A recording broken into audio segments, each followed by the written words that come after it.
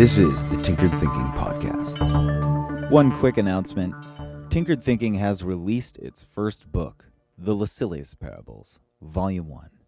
As many will know, a short story is released every Sunday, and this book is an illustrated collection of the first 50 stories released on the podcast. An enormous amount of effort and love went into this project in order to bring it to life. If you want to check it out, go to tinkeredthinking.com/bookstore. Episode 946, Pessimistic Filtration. One aspect to highlight as a difference between optimism and pessimism is the way each filters and interprets the facts at hand. It's little secret that the way we feel about the world has a tremendous impact on the way we see it. There are plenty of studies that demonstrate how we can suffer from a variety of cognitive blindnesses. The ratio of optimism and pessimism that we bring to the table form a filter through which we see or don't see parts of the world.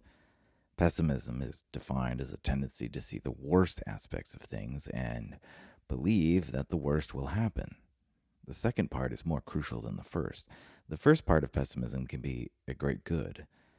It can analyze for things that might actually be dangerous or a worrisome risk, but to extend it to a belief that the worst will happen is to constantly try and see the aspects of reality on hand in a way that combined to make such things actually happen.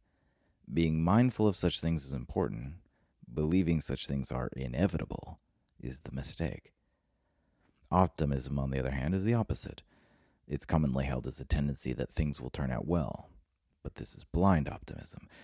Good things don't necessarily happen, but they are far more likely to turn out well if we work toward them. This is the inverse of the issue with pessimism.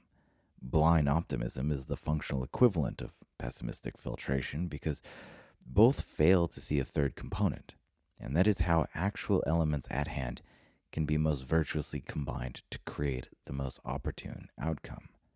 Blind optimism just has faith that these things will happen on their own, and pessimism is blind to such a combination of elements because without a belief that a good outcome is possible, it's far more difficult to see the combination of actions and elements that'll lead to that good outcome.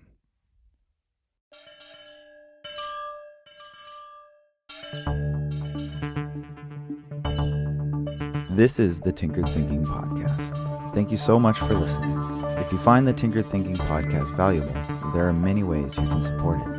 You can review it on iTunes, you can share it on social media with your friends, you can blog about it or discuss it on your own podcast, or you can support it directly, and you can do this on the support page at tinkeredthinking.com. Both one-time support and monthly subscription support options are available. Thank you for your support of the show.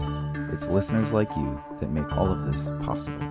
Any feedback or questions are always welcome, so feel free to reach out. And until tomorrow, remember to be careful about the context.